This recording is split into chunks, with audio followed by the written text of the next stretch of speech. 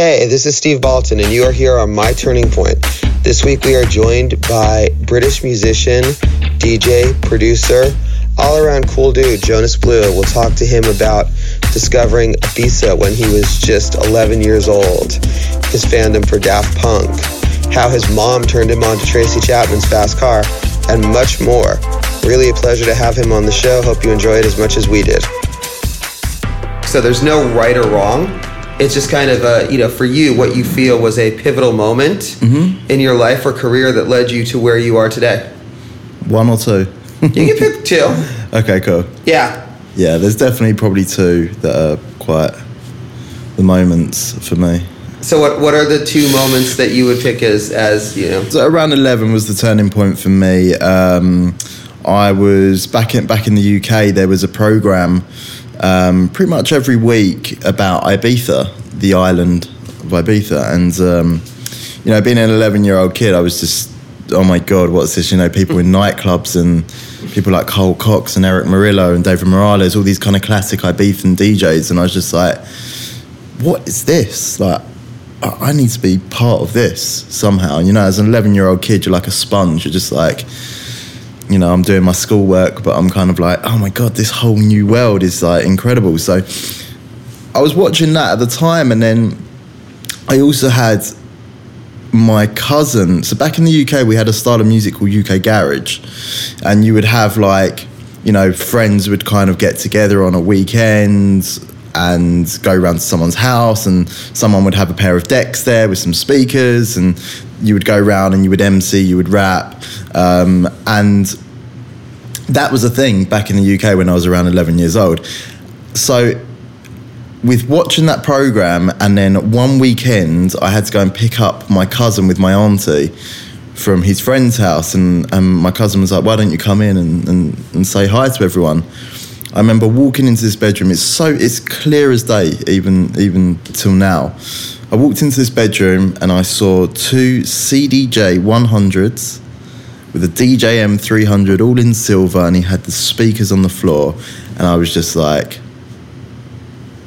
that is it. That's me done. That was the light bulb moment where I was just like, this is what I'm going to do. Because I was watching that program, I then saw that it was possible because friends of mine were doing it, and I have to be involved in this somehow. So that was a turning point for me in terms of just, I've been doing it pretty much every day since then. So that was a turning point for me. So it's funny, before we come on to the second turning point moment, this is interesting to me though. So this was for you around 11 years old. It's really funny. I became friends with Porter Robinson, and we've spoken a great deal. And it was fascinating to me when talking with him about the fact that, he didn't grow up on any sort of rock music. He was the first person I met who basically, the music he grew up on was dance music. So it's interesting. It sounds like for you, it was kind of a similar thing in the sense of maybe you were exposed to rock music and knew all that. Because, like, for example, I know you did the Fast Car remix because you said it was, your mom's favorite song. But at the same time, it does sound like, dance music, electronic music was just something that was ingrained in you from such a young age. Oh, 100%.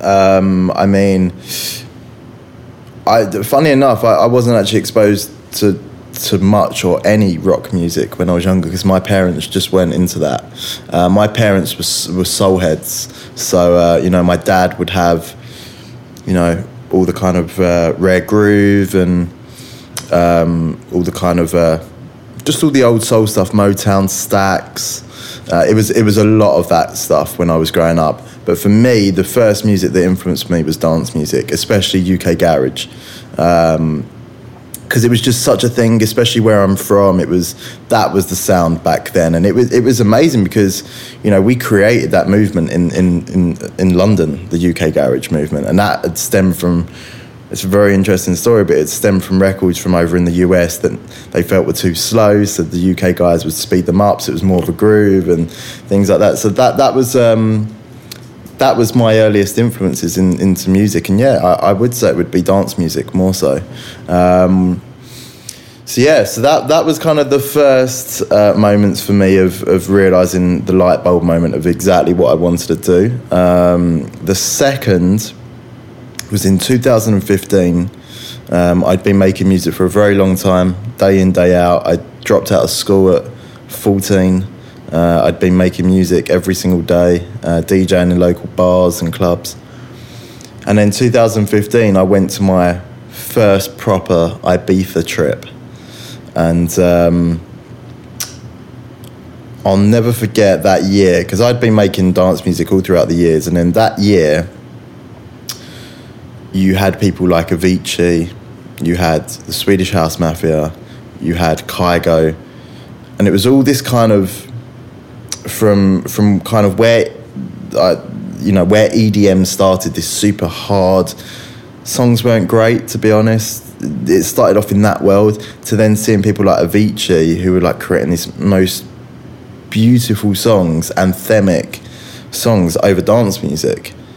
And that essentially was just great pop songs over dance music. People had finally figured it out in the dance world. And that year for me, 2015, I went on my first proper Ibiza holiday with my friends, being in the crowd. I was actually at a Martin Garrix show, I remember that. I was super drunk. I was on the dance floor with all my friends. And I study the music business a lot, so I know all the people behind the scenes, and, you know, I know a lot of people in this business. And I was standing there on the dance floor, and I was like, I know that guy in the VIP area. I know him, but I was so drunk. I couldn't put two and two together, even though I kind of really, really oddly watched many videos and interviews on this guy. It was Scooter Braun. Okay. But I couldn't put two and two together when I was in the crowd. So I said to my friends, well, actually, my friends came up to me and they were like, why are you looking at this guy? And like he was looking at me because I was looking at him really weird. I was like, because I know him. And they were like, stop looking at him. I was like, no, I have to go over to him. I have to go over because I know him. And it was absolutely packed this night. There was thousands and thousands of people. I was like, I have to go up to him. So I'm just like a normal clubber on the dance floor, and I've just kind of gone straight up and walked up to the VIP area and literally just held onto the rails. And I'm like, I know you. And he's like, do you? I was like, yeah. I said, what's your name? He was like, oh, my name's Scooter. And I'm like, oh, dude, yeah, it's you, Scooter Braun. He was like, yeah. He was like, oh, you know, what's your name? I was like, oh, my name's... Because at the time, I wasn't Jonas Blue yet. So I was like, oh, my name's Guy Robin, I'm a producer, blah, blah, blah, songwriter. I said, but next year, I'm going to be up there. I'm going to be performing. I had no reason to say that because I wasn't Jonas Blue. I had no idea, but I just had this feeling that I was going to be out there next year. So yeah, I really confidently told Scooter Braun that I was going to be up there the next year performing. So happens that I was up there the next year performing, and then Scooter sent me a tweet, and it was just this, it was a very, very inspiring trip. It was just like, wow, and music had changed as well. That was the kind of pinnacle point as well, is that house music had changed from being this kind of really hard, because although, you know, I love all types of dance music, essentially I love pop music as well, and I love a good song, and I love a good song over a great dance beat, you know, so I definitely felt like music had changed at that point. And I got back from that trip and I'm just like, all the stuff I'm working on, I'm just going to put this to the side for one evening. And I've always wanted to do this version of Fast Car for years, because I worked in record shops and people would have like bootleg versions where they would speed up the original Tracy Chapman version. So it was really, really fast and really terrible, and then they just put some house beats behind it and thought it was okay. So I remember hearing all those versions throughout the years, and I was like, that isn't what needs to be done to this song. You know, at some point, I want to do this properly. And then, you know, that trip happened, meeting Scooter Braun and music changing. And yeah, this one evening I was in the studio and I just decided to lay down this demo of Fast Car. And I literally, you know, I'd worked so hard every day previous to that. And, you know, you're in the studio and you're like, this is the hit. This is the hit.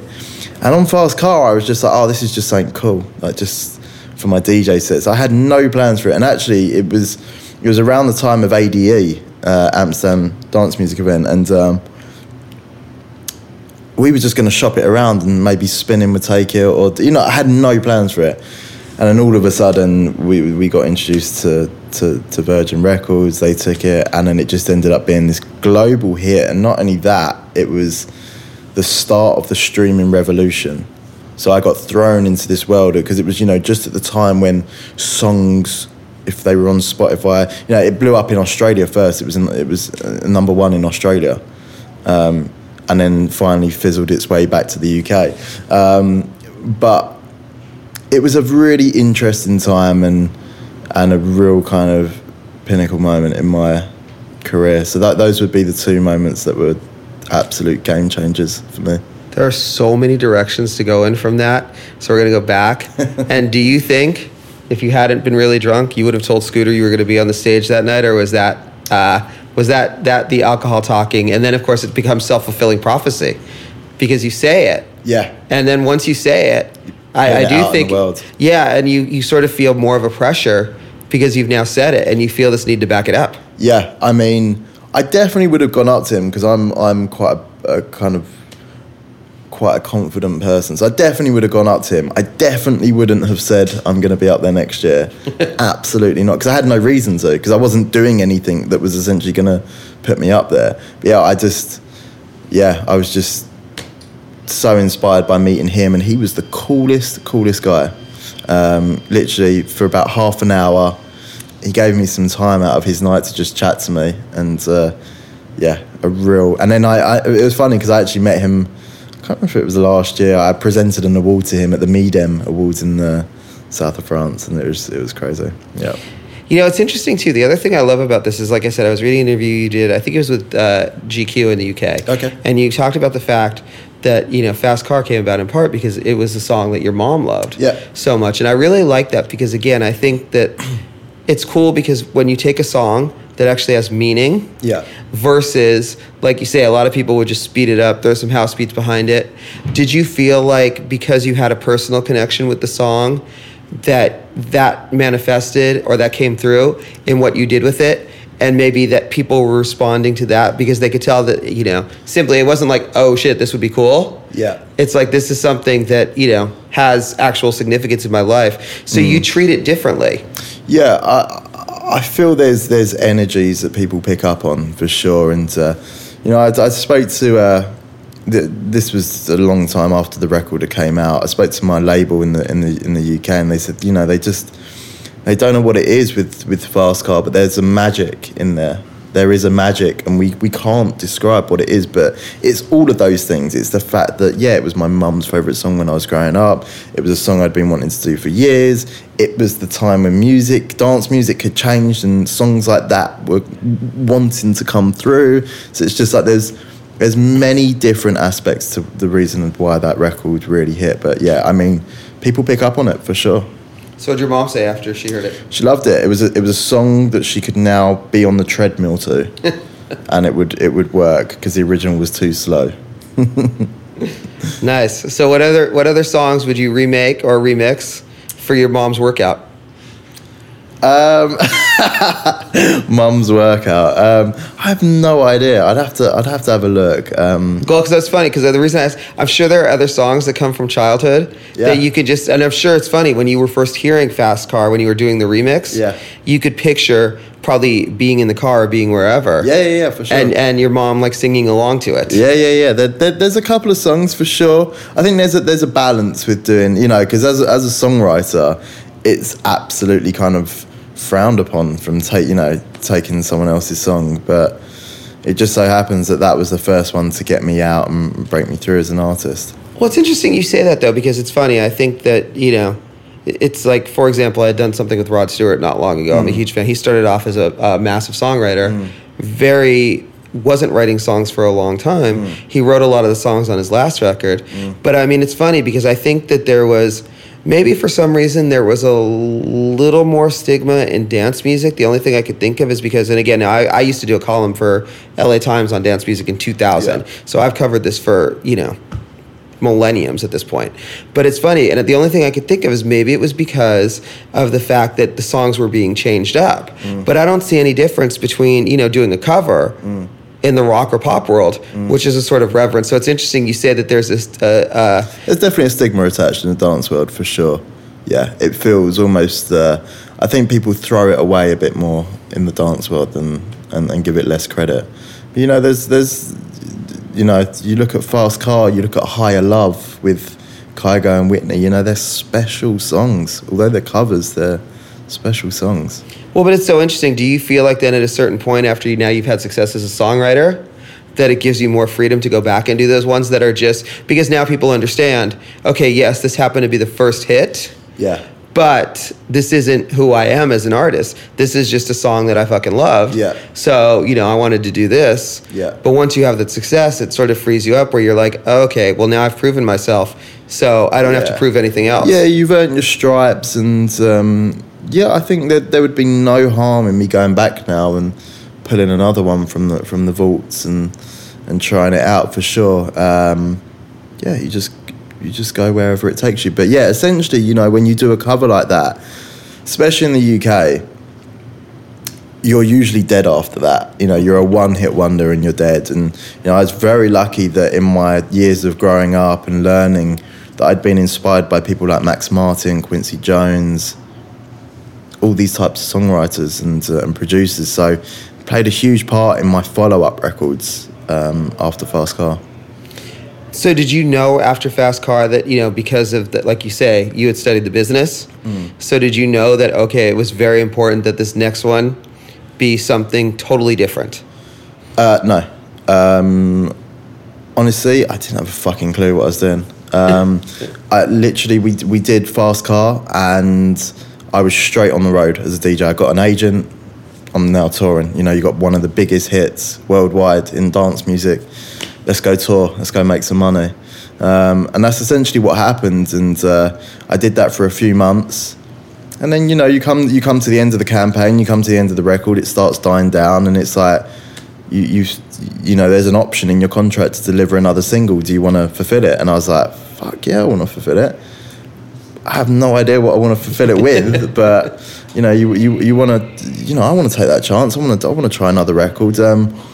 But, you know, I think it would have been very, very easy for me to just copy Fast Car or, you know, a song production-wise, change a few things and do Fast Car again. But we did completely the opposite, and we came with Perfect Strangers, which, you know, was this kind of brassy, horn-based dance track, Afrobeat dance track, which was completely different, and an original song with a new artist called JP Cooper. And it went on to be a massive hit, you know. I had no idea. It's a really interesting time, that, because, you know, I didn't have a clue what I was doing. I was just kind of making music without numbers in mind and what crowds are going to be into. I was just making whatever and hoping for the best, really, which is still kind of what you do now, but yeah. Yeah. It's interesting. I really like the candor of you saying, like, I didn't really know what I was doing. It's funny then, because I talk about this with artists all the time, right? There's moments, like, as an artist, right, you are trying to do your best work. Yeah. But as an artist, you can't do your best work, because if you do, then what do you have left to shoot for? So you're always trying to do better. But what'll happen is you find these moments where you feel like you're getting closer to who you want to be as you develop as an artist. So for you, was it Perfect Stranger? Were there moments over the last couple of years where you now see, okay, this is who, especially because it's interesting. Like we had Mayer Hawthorne on the show and we were talking about this. You know, he started off, he had like one hit, and he didn't even know that he was going to fucking be Mayer Hawthorne. Basically, someone came to him and said, oh, you should do this. That's where the name came from. I think it was actually his like porno name or something. You know, how like you take, you know, your first, you know, like the first street you live on. And, you know, whatever the town you're from or whatever, right? And that becomes like your stage name, your stage porno name. That's how he came from. So, this being said, you had no idea who Jonas Blue was going to be. No. Talk about the moments, you know, that you figured out, okay, who you were going to be, and the sound, and where you started getting closer to who you wanted Jonas Blue to be as an artist. And sorry, I drank way too much last night, so that was a really long question, but I think you get it. It's fine. I think Perfect Strangers kind of set the way in terms of what I was going to write about. Which was essentially like happy, carefree love songs. they were never downers, and that's quite a mad thing, because Fast Car was quite a downer of a song, but I don't reflect as much as Fast Car was a part of my story.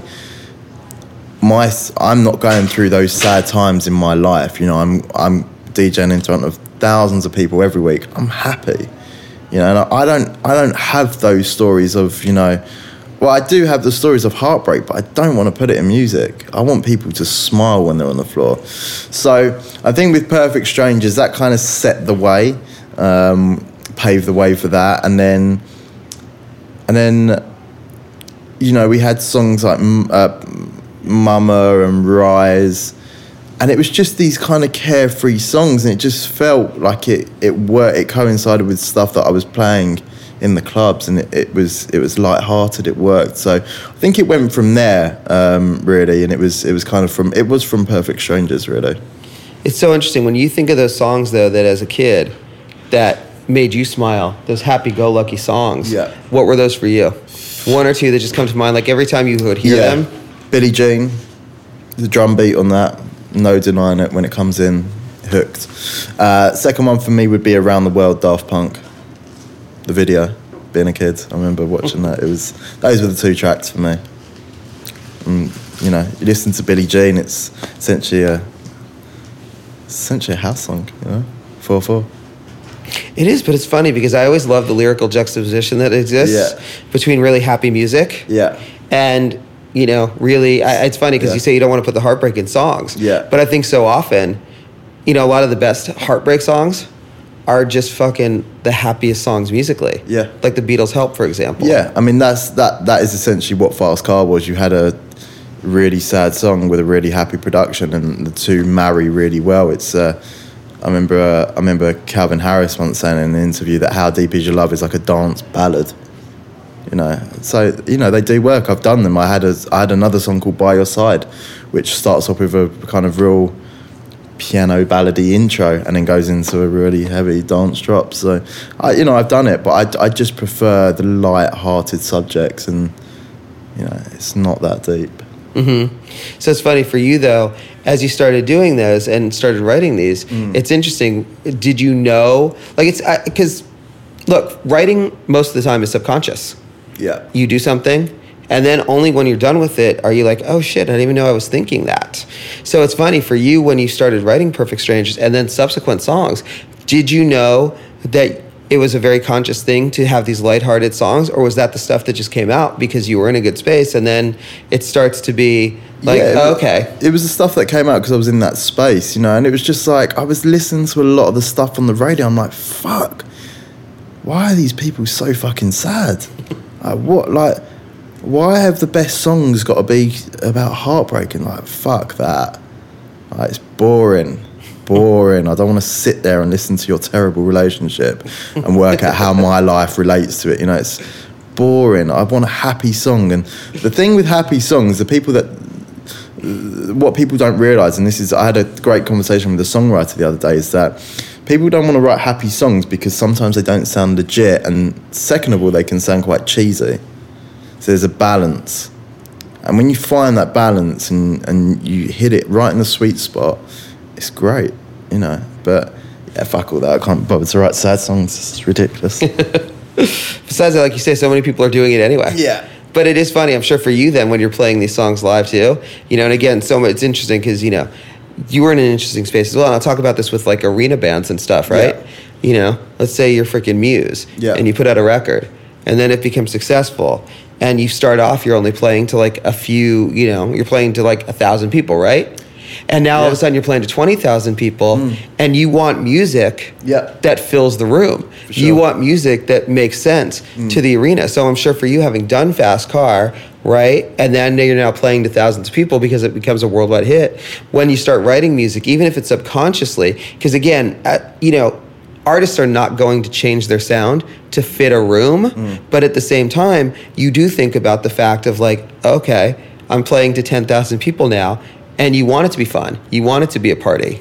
Yeah, I mean, my first gig as Jonas Blue, I was playing in the Azteca Stadium in Mexico City to 100,000 people.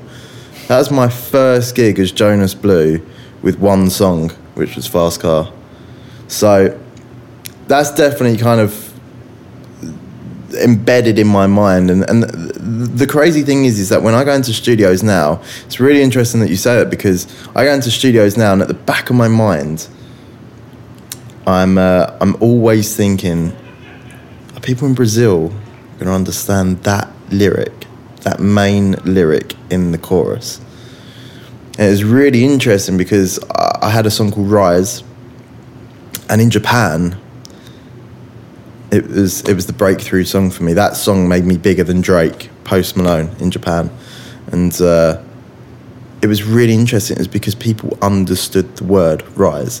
And it was, multilingual. People understood it everywhere on the planet. And then I had a song called What I Like About You. And hearing people in Japan trying to say what I like about you was really difficult.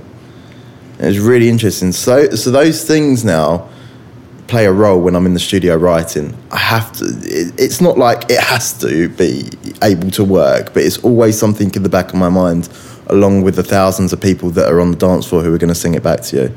Is it easy enough to sing? Is it going to stay in your mind? All these things. As much as people say they don't play a role, they do. And when you're a touring musician, you want thousands of people to sing those songs back to you. You really do.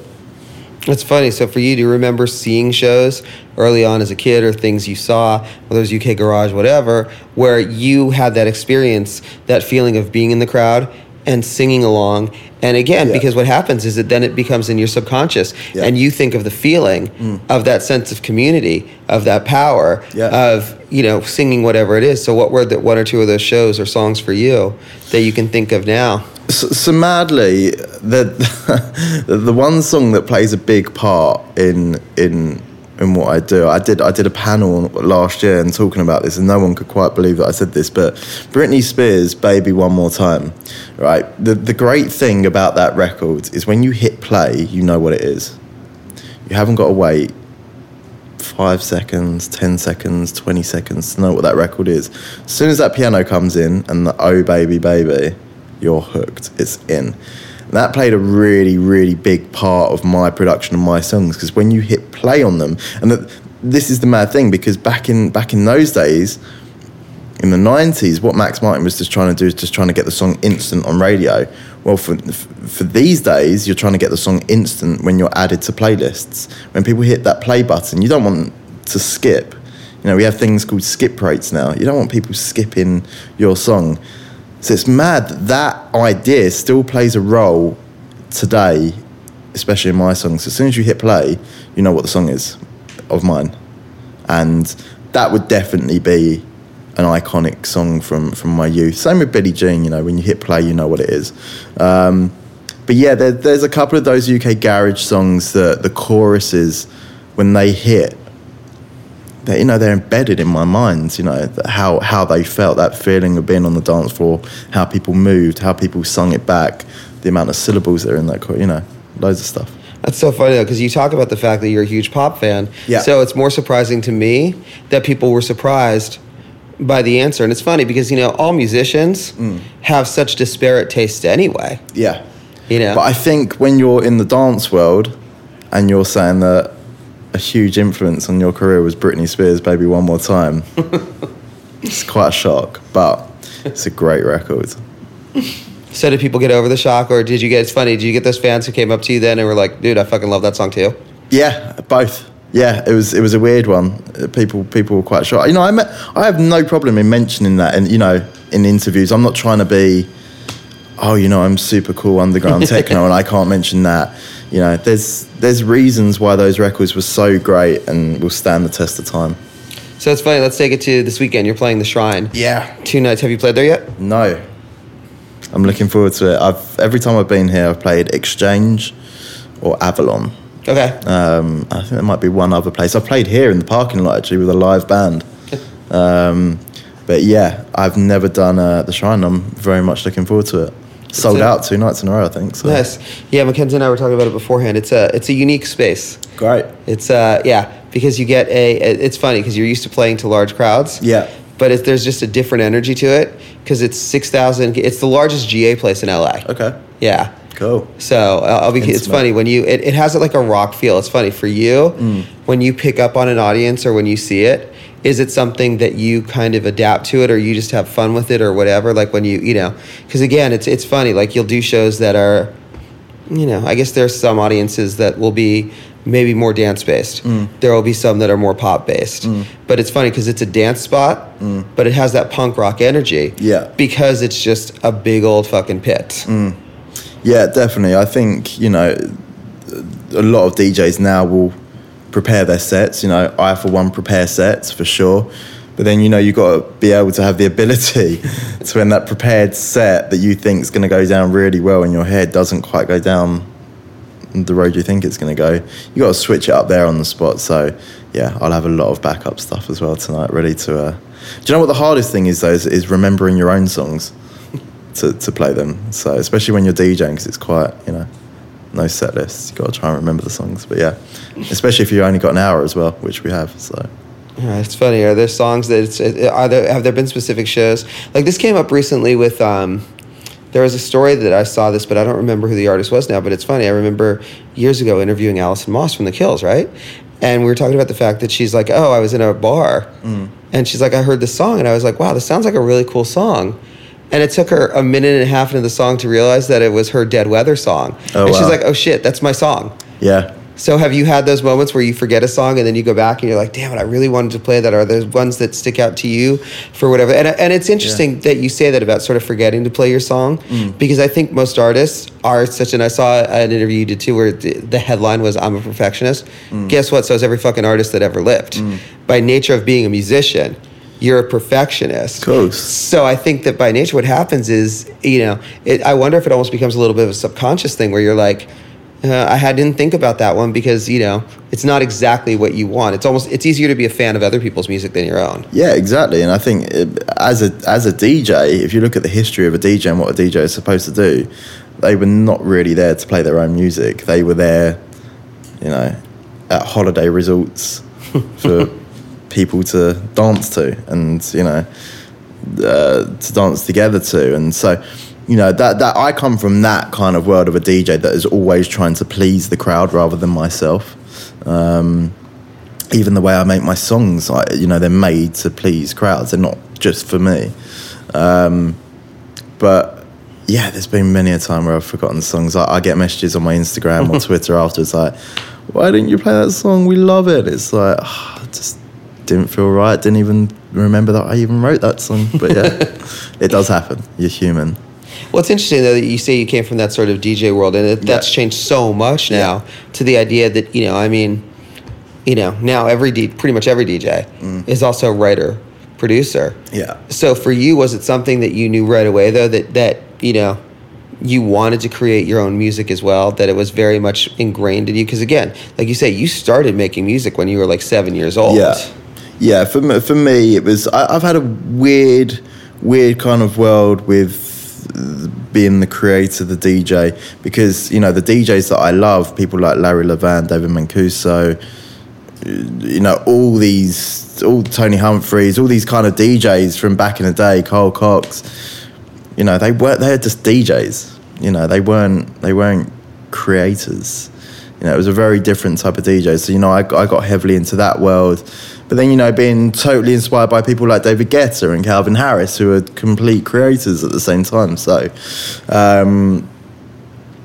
it's a weird one. I've always wanted to create, but I always understood what the classic role of the DJ was supposed to do as well. Well, it's interesting because I remember a conversation I did with Aoki a couple years ago, and I've known him for many, many, many years, and we were talking about it. And it's funny because, even in dance world where there was like and it's funny because in the rock world as well, pop world, doesn't matter what world it is now, there's questions about the validity of the album. Does it still need to be made? And, certainly that applied also to dance world because, people were releasing stuff so much. But as Aoki was telling me, like there's a pride in doing a full album. So has that been the case for you as well, that it was important to, create a conceptual or like not conceptual in the sense of like a story arc, but in a work that stands as a full body? Yeah, for sure. I think, I did it last year. I did it in November. I released my album Blue. And it was a great project. It was a lot of fun to do. Do I feel it's 100% necessary these days for dance music artists? I don't feel so at the minute. You know, I feel a lot more comfortable and feel I'm providing my fans with something by coming out with singles quicker than, you know, taking a year out and making an album, and by then maybe dance music has slightly moved on and the sounds have changed. And, you know, I feel with singles you can always, and that's the great thing, you can create playlists on your favourite music platforms, which essentially create an album anyway. But, you know, I do feel there's always been this stigma with dance music artists that they're never really taken seriously. You know, you'll always find people, the classic singer-songwriter, you know, Sam Smiths, Adele's, they're always taken more seriously than dance music artists. I always feel that it's always just a bit looked down on, especially in the UK. I never feel that, like, dance music is really given its full props. And, you know, we sell just as many records or stream just as many records, if not more sometimes, than these artists. But that's interesting you say that, because a lot of the artists that, you know, will do this stuff, for example, like especially in the pop world now, don't even write their own songs. Yeah. You know, but in dance music, everybody writes their, you know, at this point, like we talked about, everybody's a creator. Yeah. So it's interesting you say that, because over here I don't feel that that's been the case. I feel like it used to be the case. But certainly, and do you find then when you come here now that it is perceived differently? Yeah, definitely. I feel America is still very slow to catch up on things, for sure. You know, I'm, you know, as it's taken over 4 years for me to really get through here. You know, it takes a long time, but then, you know, once you are through, you're taken seriously, for sure, and you're looked at in a different light. But yeah, I do find as a dance music artist it's slightly harder, and you're given a bit more of a hard time than the traditional artist. Well, we got to wrap up, so what do you want to add that I didn't ask you about?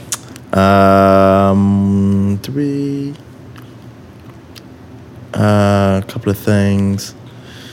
Just other than the fact that we've got some remixes, some big remixes, which is cool because I've always done my singles, but, you know, I'm doing things now which are remixing a couple of the biggest dance records at the minute for the end of the year, and you know, something cool, a little bit different, which I've not done before. So, yeah, just for people to look out for those, and hopefully another single coming in January. Well, I'm sure that's also exciting for you, though, to, you know, like you say, anytime you do something different, yeah, it challenges another part of the brain. Yeah. And it also just feels good as an artist to say, okay, you know, you want to keep things fresh at all times. Definitely. Want to keep things moving all the time. And it's funny because we didn't get time to talk about this, and I know you got to go, but it's interesting, you know, I'm sure collaborations very much have that feeling for you as well. Yeah. Because, again, when you're working with other artists, you get to see how they work.